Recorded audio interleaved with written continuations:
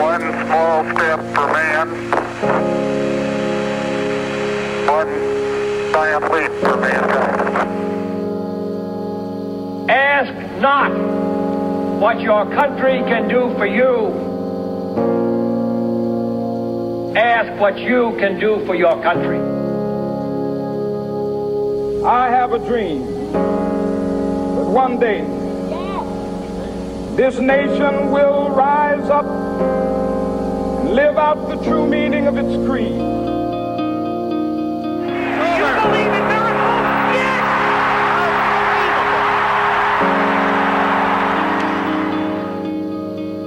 Goodbye.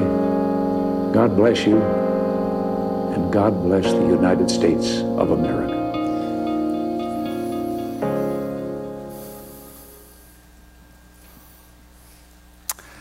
Well, good morning. It's good to have you all in worship. If you're newer with us, my name is Brian, one of the pastors here at the church. And I want to invite you to take your Bibles and not turn to anything yet, because we're going to be kind of all over the place. And so if you don't have a Bible of your own, you'll notice there's one in the pew rack in front of you here in this room. And in the East Auditorium, there's some folks walking around. Just slip a hand up. And I encourage you to grab one today, because we're going to be, instead of delving into one passage a great deal, we're actually going to capture several passages to capture, you could say, a bigger story of what we want to look at in our story, or I guess you could say our message today. And so as you're grabbing your Bibles, I want to run a quote by you and see what your take on it is. It's a quote I heard at a conference, I guess about 15 years ago. It's from a guy by the name of Tony Campolo. Some of you might be familiar with him. He's a professor of sociology at Eastern University. And he said this kind of in light of the series we've been looking at. He said something to the effect of, mixing the church with politics is kind of like mixing ice cream with cow manure. He says, it may not do much to the manure, but it sure does mess up the ice cream. And so, in many ways, that's kind of the tension we've been looking at in this series, In Not Of, as we've been examining what is the role of a follower of Jesus Christ who lives in this world, in this political season, but you might say of another allegiance of the kingdom of God. And that phrase, In Not Of, it comes from a paraphrase of the words of Jesus in a prayer for us as his church in John 17, where Jesus says, they, my followers, that's you and me, are not of the world any more than I, Jesus, am of the world. They are not of the world, even as I am not of it. As you sent me into the world, I have sent them into the world. And so the idea is that if we are followers of Jesus Christ, we are followers of his way, committed to his kingdom, how then do we live ultimately of citizens in his kingdom while temporarily, you could say, residing in the kingdom of this world? And so that's what we've been trying to discover through this series, and you could say more acutely through this politically charged season. How do we live in this world, but yet at the same time not of it? And so over the last 2 weeks, we looked at a message pre-election, and last week we looked at a message post-election. But today we really want to move beyond the political front. We really want to kind of move forward, kind of as we end this series and move ahead, to really look at more specifically just diving into these words that Jesus gives us, this paraphrase, in but not of, that we might kind of walk away, walk forward, move forward in our lives, knowing how to do both of these well, because both of them are important. We need to recognize that we need to live of Jesus' kingdom well by effectively also living in this world at the same time. And so as we dive into both those words, we're going to spend some time looking at of and some time looking at in. And just some simple definitions of what we mean by that, as we're going to see laid out in Scripture. You could say of. When we look at the word of in this setting, of speaks to our identity, who we are, what are we of, what are we made of? This is our identity. While in, we're going to see, speaks to our mission. And that the two interplay, that what we are of is going to inform how we live in this world. And so let's get started with that word of, and I invite you to grab your Bibles. We are going to literally try to make the case, or I think effectively make the case based on God's word, walking through the entire Bible as quickly as we can to say, you could say, to discover if God had a campaign speech for his kingdom, how would we find that in the pages of Scripture? And so we're going to work our way, again, pretty quickly from Genesis to Revelation, and you can flip and keep along if you want at your own risk. Paper cuts may ensue because we're going to try to move pretty quickly. But we're going to go ahead and start here in the beginning, Genesis 1:1, the first chapter and the first verse of the Bible, and we'll get our way to Revelation by the time it's all said and done. And so you could say our story begins, well, obviously in the beginning, Genesis 1:1, at a time, once upon a time, where there were no kings and there were no presidents. This is how the story begins. Genesis chapter 1, verse 1 says this: in the beginning, God. In the beginning, God. And then from there, we see the first two chapters of Genesis. God creates. He creates heaven and earth, land and sea, plants and animals, and then the crown of his creation, you and me, humankind. And he does that in his image. And then when you move from Genesis chapter 2 and you come to God creating his people, we see that the only king, the only president is God himself. And then in the case where there are earthly rulers that come along, God is always working either in spite of them or working for his will through them. And so we're going to see that as we unfold the pages of the Old Testament. Go ahead and flip over to Genesis chapter 12. And this is where we see God establishing, you could say, his nation as king. In Genesis 12:2, through a man named Abram, whose name would become Abraham, God says this: I will make you into a great nation. I'm going to make you into a great nation, and I will bless you. And I will make your name great, and you will be a blessing. And so God as king starts off saying, my people, I'm going to bless them. I'm going to bless you, but you are going to be blessed in order that you might be a blessing to others. Okay, and so he starts his nation as king, and then we move through the pages of the Old Testament. We get from Genesis to Exodus, where we encounter the story, of Moses, where God's people are enslaved and under the rule of a different king, Pharaoh of Egypt. But God, as their king, he rescues them into the promised land. Then you move into the timeline of the story of Judges. And the Judges, it's not judges like we would think of judges as someone residing over a courtroom. But the judges in the Old Testament, they really were more like military leaders. But still, in this time, these military leaders all understood God was our king. God was our ruler. He was the one who was leading over us. And so you get to the time of the Judges, and then you get to 1 Samuel.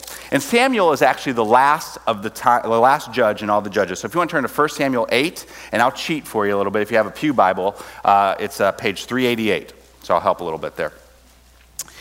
And in 1 Samuel 8, this is really where you could say the whole idea of in but not of the world really becomes an issue, you could say politically, for God's people, in that everything changes with a request that the people have to Samuel.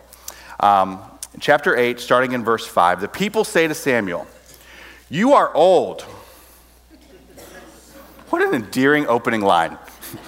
You are old, and your sons do not follow your ways, which was true. Things were not good. But this was their request in light of things not being good. And they said, now, in light of this, appoint us a king to lead us, such as all the other nations have. In other words, the people are saying, we no longer want God to be our king. We want to have a human king like all the other nations. But when they said this, verse 6, give us a king to lead us, this displeased Samuel. And so he prayed to the Lord. And the Lord told him, listen to all the people are saying to you. It is not you they have rejected, but they have rejected me as their king. You know, as I was studying this past week, I discerned that this has to be probably one of the saddest lines in all of Scripture. It is not you they have rejected, but they have rejected me, God says, as their king. He goes on to say, verse 8, as they have done from the day I brought them out of Egypt until this day, forsaking me and serving other gods, so they are doing to you. Now go ahead and listen to them, but warn them solemnly, and let them know what the king who will reign over them will claim as his rights. And then from there, Samuel spends several verses warning the people, hey, this is what a king is going to demand of you. This is what he's going to take from you. But nevertheless, verse 19 says the people refused to listen to Samuel. "No," they said, "we want a king over us. Then we will be like all the other nations with a king to lead us and go out before us and fight our battles." When Samuel heard this, when he heard all the people said, he repeated it before the Lord, and the Lord answered, "Listen to them and give them their king." And so for the first time throughout the history of God's people, they choose a second king. They choose another king alongside the King of Kings. And as Jesus would later say in Luke 16:13, you cannot serve two masters. That in the end, you will grow to love one and despise the other. And so to illustrate how this tension, I think, plays out in every sphere of life, that you cannot serve two masters, this really came to a head for me actually this past October during, of all things, Major League Baseball postseason play. Realizing you cannot serve two masters. Let's see if I find my notes here. I was all in the Bible, and I got to get to that. You see, when I moved to Decatur 13 years ago, I recognized within about 5 minutes of living in central Illinois, you have to make a decision as to which master you will align yourself with. You will be a Cards fan or a Cubs fan, where never the two shall meet. And so pretty quickly, actually, I found myself, sorry to one side of you, aligning myself with the Cubs.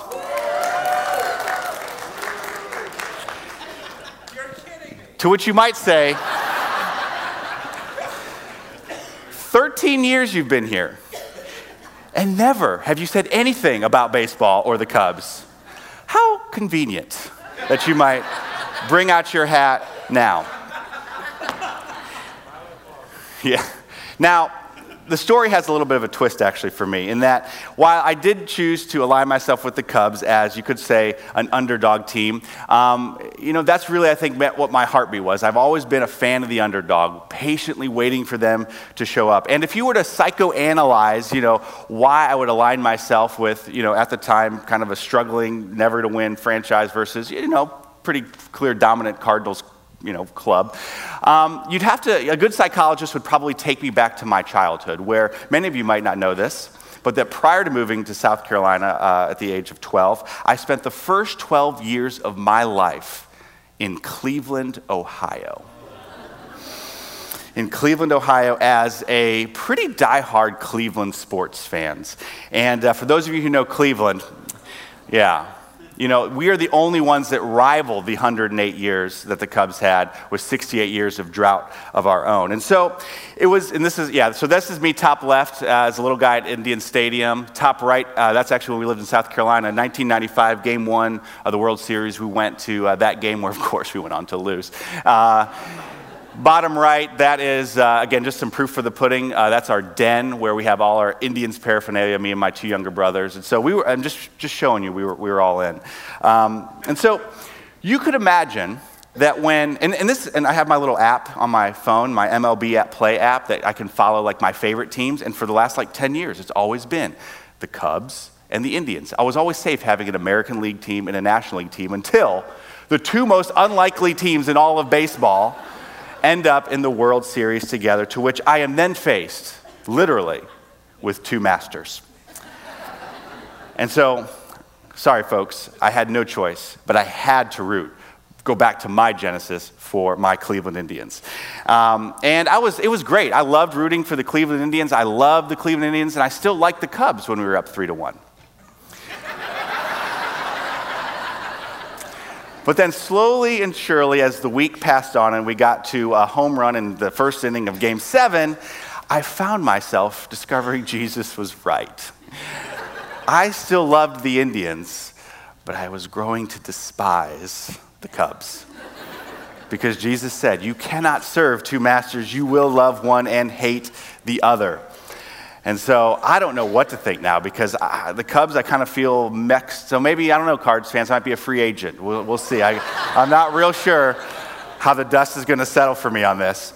And if Cub fans, you do us the favor, Indians, if you could pass the baton of that lovely saying you've had for decades, you can now say to us, there's always Yes, Indians fans, there's always next year. And so, in the end, you cannot serve two masters. They will come to a head, and you will grow to love one and despise the other in all spheres of life. And really, that's what the Israelites discover.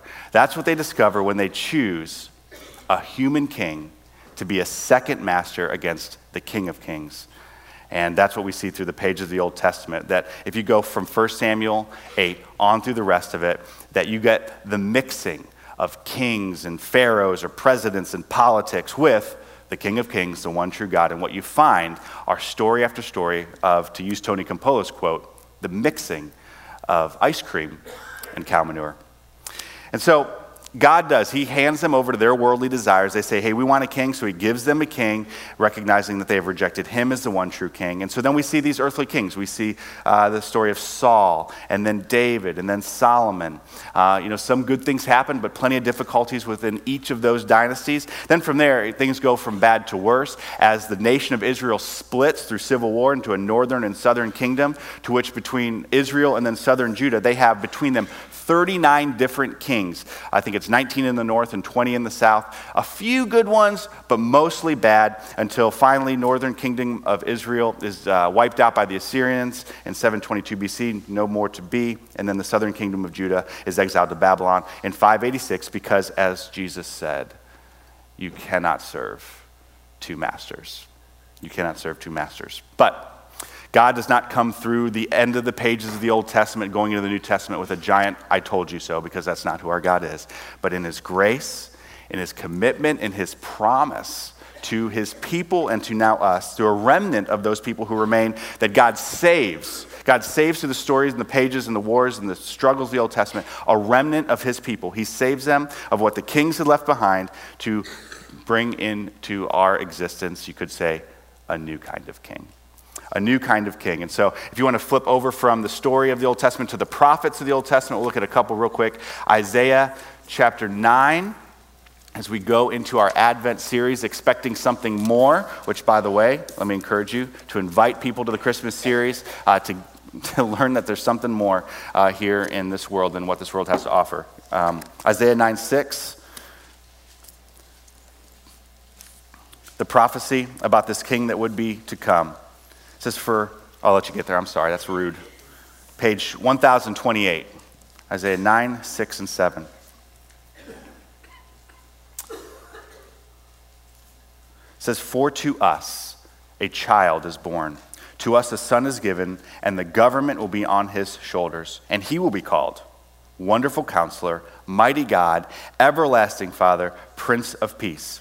And then of his kingship, it says, "Of his greatness, of his government and peace, there will be no end. He will reign on David's throne and over his kingdom, establishing and upholding it with justice and righteousness from that time on and forever. The zeal of the Lord Almighty will accomplish this." And then one more prophecy, Zechariah 9:9, a few more pages over. I'll give you the cheat, 1451. The prophet Zechariah, speaking to the king that is to come.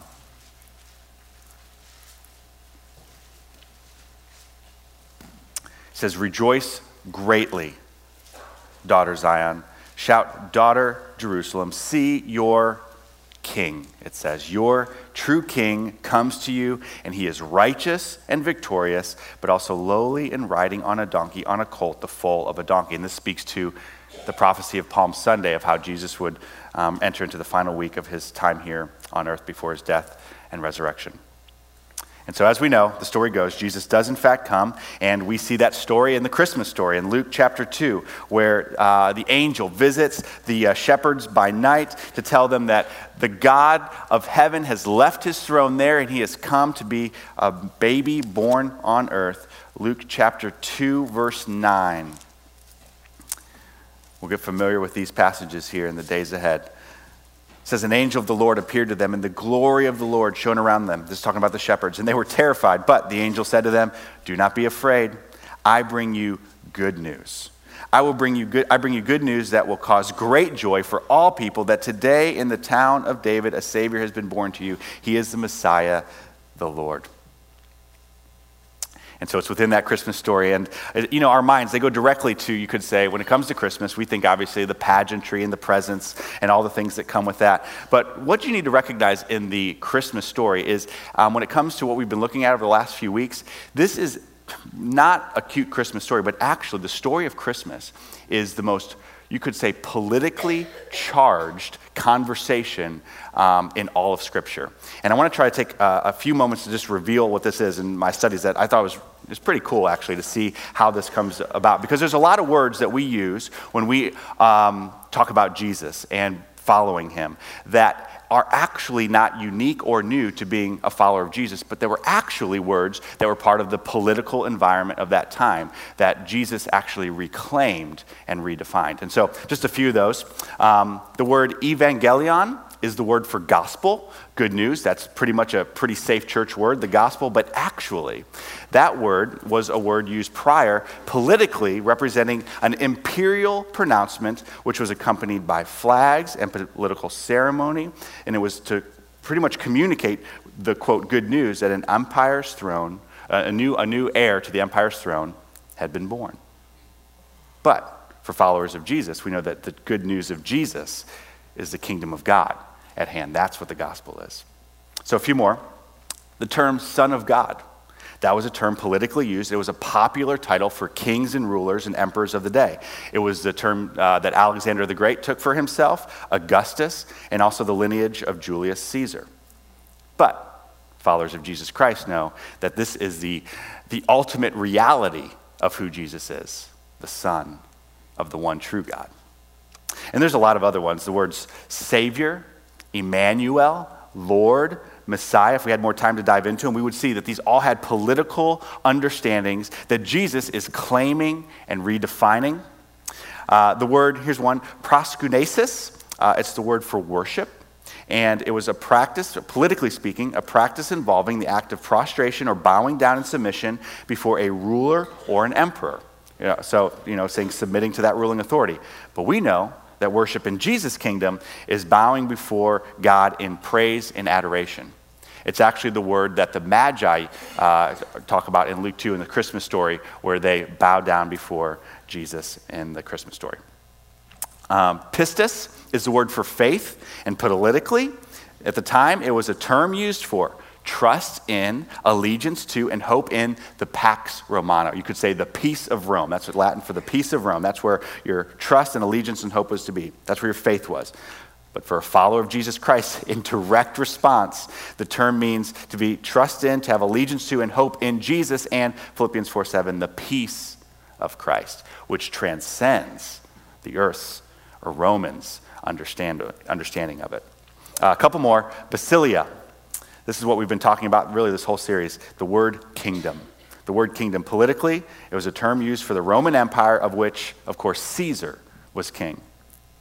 But for Jesus, the topic of kingdom was actually the topic he talked about more than any other topic in conversations that he had here on earth, that Jesus' kingdom was referring to the kingdom of God, of which he said he is king of which that is the reason they killed him. You can't say you're king when Caesar is king. And then one more, parousia. The word literally means presence, and it really, this brings us our timeline all the way to the book of Revelation, if you want to turn to Revelation chapter 19. Politically, the term parousia talked about the presence as in the return of Caesar to a particular town. But the parousia, I'm sure I'm saying that right, I think I am, talks about the second coming of Jesus. The presence of Jesus, which we understand and which they understood very clearly, was a direct response to the parousia of Caesar. And so Revelation chapter 9, taking us Genesis to Revelation, the choirs, I didn't realize the choir was doing this. The choir sang from this verse here a little bit earlier this morning in both rooms. It says, verse 11, chapter 19, I saw heaven standing open, and there before me was a white horse, whose rider is called Faithful and True. And then jumping down to verse 16. On his robe and on his thigh he has the name written, King of Kings and Lord of Lords. King of Kings and Lord of Lords.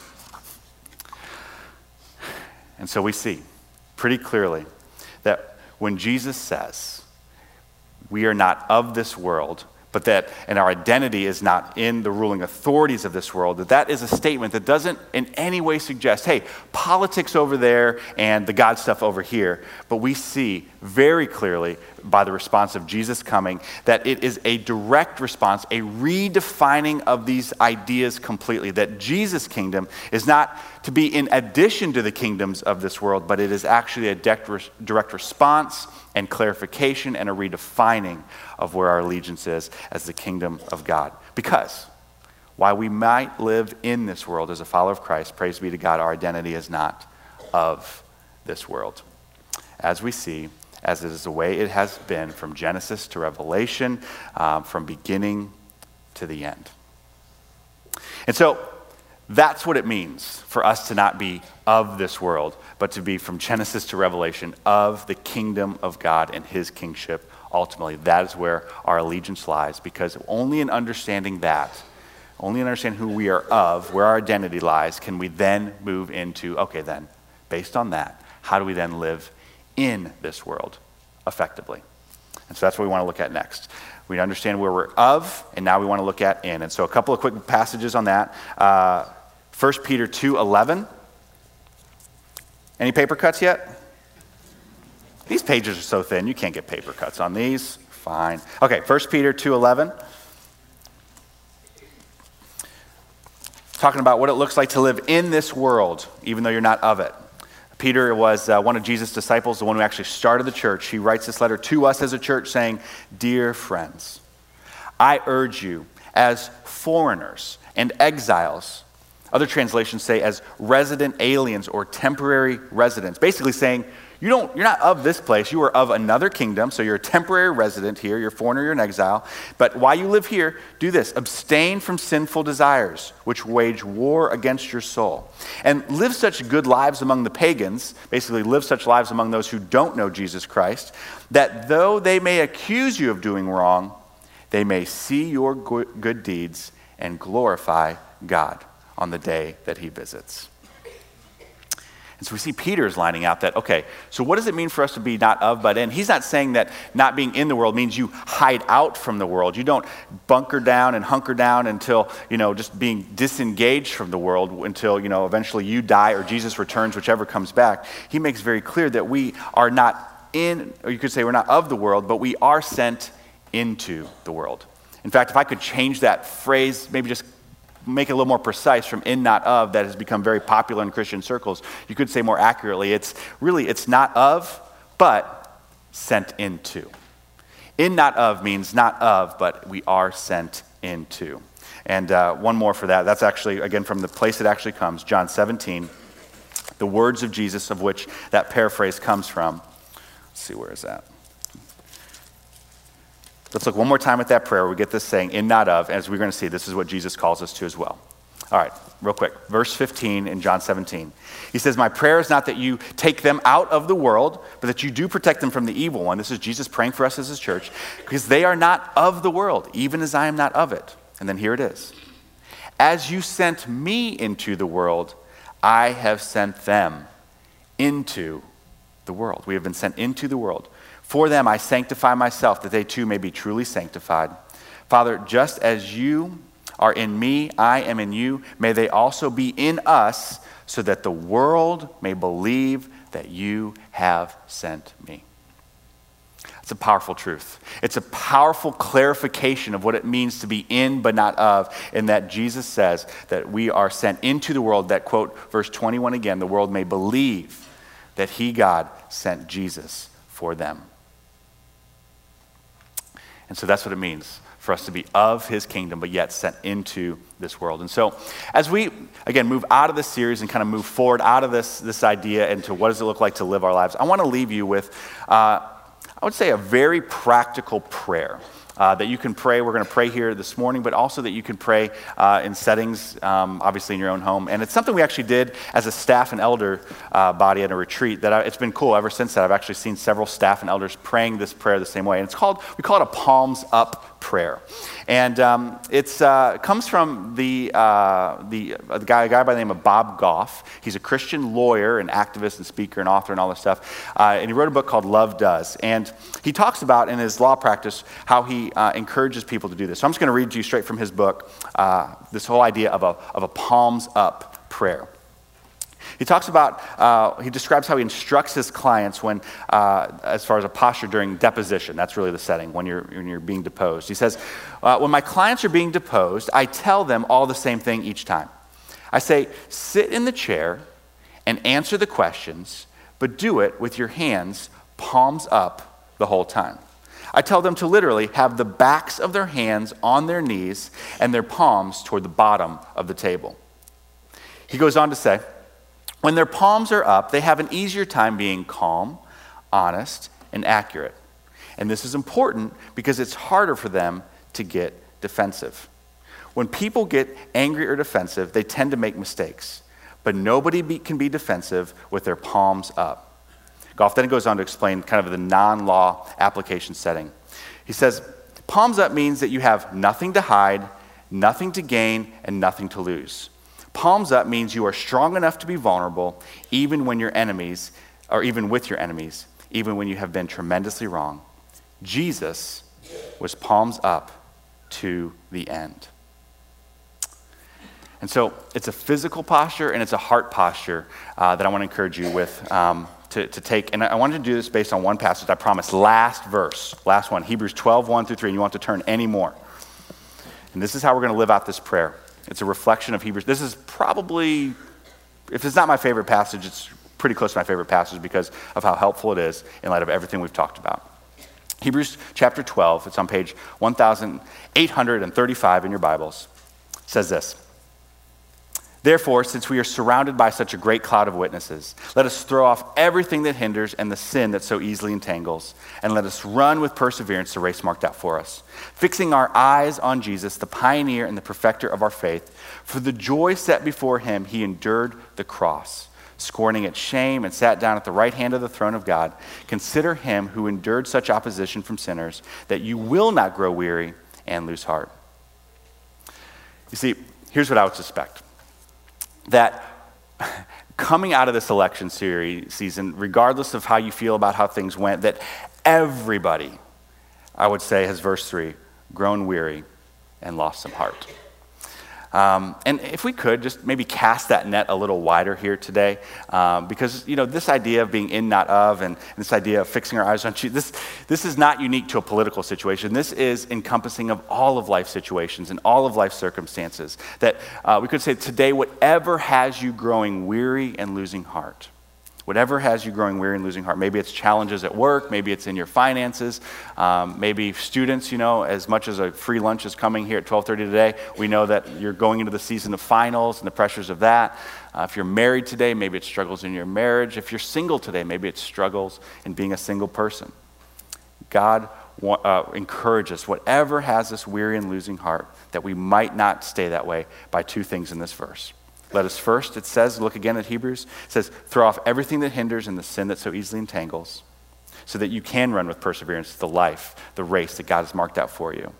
And so I think about these things. It's kind of a weird image, but I remember back in the 80s, my mom had these like blue sandbag ankle weights. You guys know what I'm talking about with those things? Yeah, she didn't have time to exercise, but she could cook and clean with ankle weights and I guess get your exercise in. And I always picture this verse of this idea of running the race marked out for us, but I picture like a marathoner trying to run 26.2 miles with these blue Velcro, nasty sandbag ankle weights on, and just how ridiculous that would look. And I feel like that's the life we live sometimes, that we're trying to run this race and we're weighed down either by sin or the everything else, because that's what that verse says. It says it could be sin, but it could be the everything else in life, that whatever is weighing you down and causing you to be weary and lose heart, first, throw that off. Let us throw that off so we can run the race God has for us. And the way that we do that, secondly, verse 2, it's by fixing our eyes on Jesus, the pioneer and the perfecter of our faith. You know, we sang it earlier in the East Auditorium with communion, and we're going to sing it here and a little bit in the West Auditorium. This song, fix your eyes on Jesus. Turn your eyes upon Jesus. Look full in his wonderful face, and that all these things, it says, of this world will grow strangely dim in the light of his glory and his grace. You see, we grow weary and lose heart when we fix our eyes on the wrong thing. When we fix our eyes on a political party or a candidate or the economy or foreign policy, when we fix our eyes there, I'm not saying these things aren't important. We know we're sent into these spaces, that we should be a part of them. But when we fix our eyes on them, never fix your eyes on anything other than Jesus Christ. He is the pioneer of our faith. These other things, they are not the pioneers of our faith. They are not the ones setting the pace. It is Jesus Christ alone. And that's where we go wrong, when we fix our eyes on something other than the pioneer and the perfecter of our faith. And so that's what we want to do in this palms up prayer that I kind of got this out of order, but that's okay. That's what we want to do in this palms up prayer, that we want to give you the opportunity to let your palms face the sky so that we can do two things. One, we can let go. We can ask God to take away anything that is weighing us down and entangling us, but at the same time also be open-handed to receive whatever it is that God has for us. And so that's how we're going to pray here. And so I'd invite all of you here, both in the East Auditorium and the West, to just take the back of your hands and let them lay on the back of your knees as we pray to God this two-part prayer. We'll give you some space to do that, to let go, but at the same time, receive. And so let's pray together. Father in heaven, we give you thanks for your Son, who has come to both take away and appropriately help us to receive. And so, Father, I pray for my friends in this room and in the other room, that as a church, that whatever is weighing us down, whatever ugly ankle weights that we've got our eyes fixed on, that we would let those just pass through our hands here this morning. As you say, you want to take that on. And so whether it's a sin that tangles or the things of this world that weigh us down, leaving us weary and with loss of heart, may we not be left holding on to any of it. And so, Lord, hear our prayer as we throw these things off to you.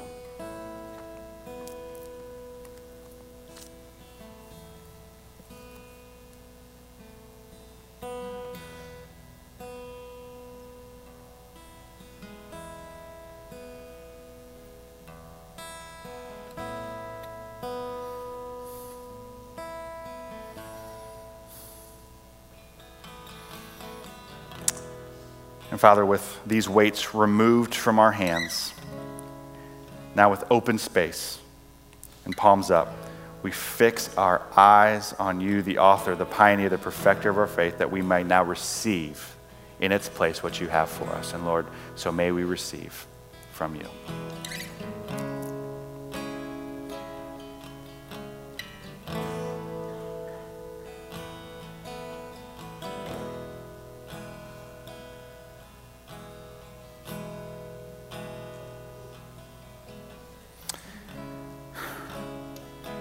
Father, now may we go, filled with, of you, but into this world, that others might know what many of us have experienced, a life and an eternity, while sent into this world, is of you forever.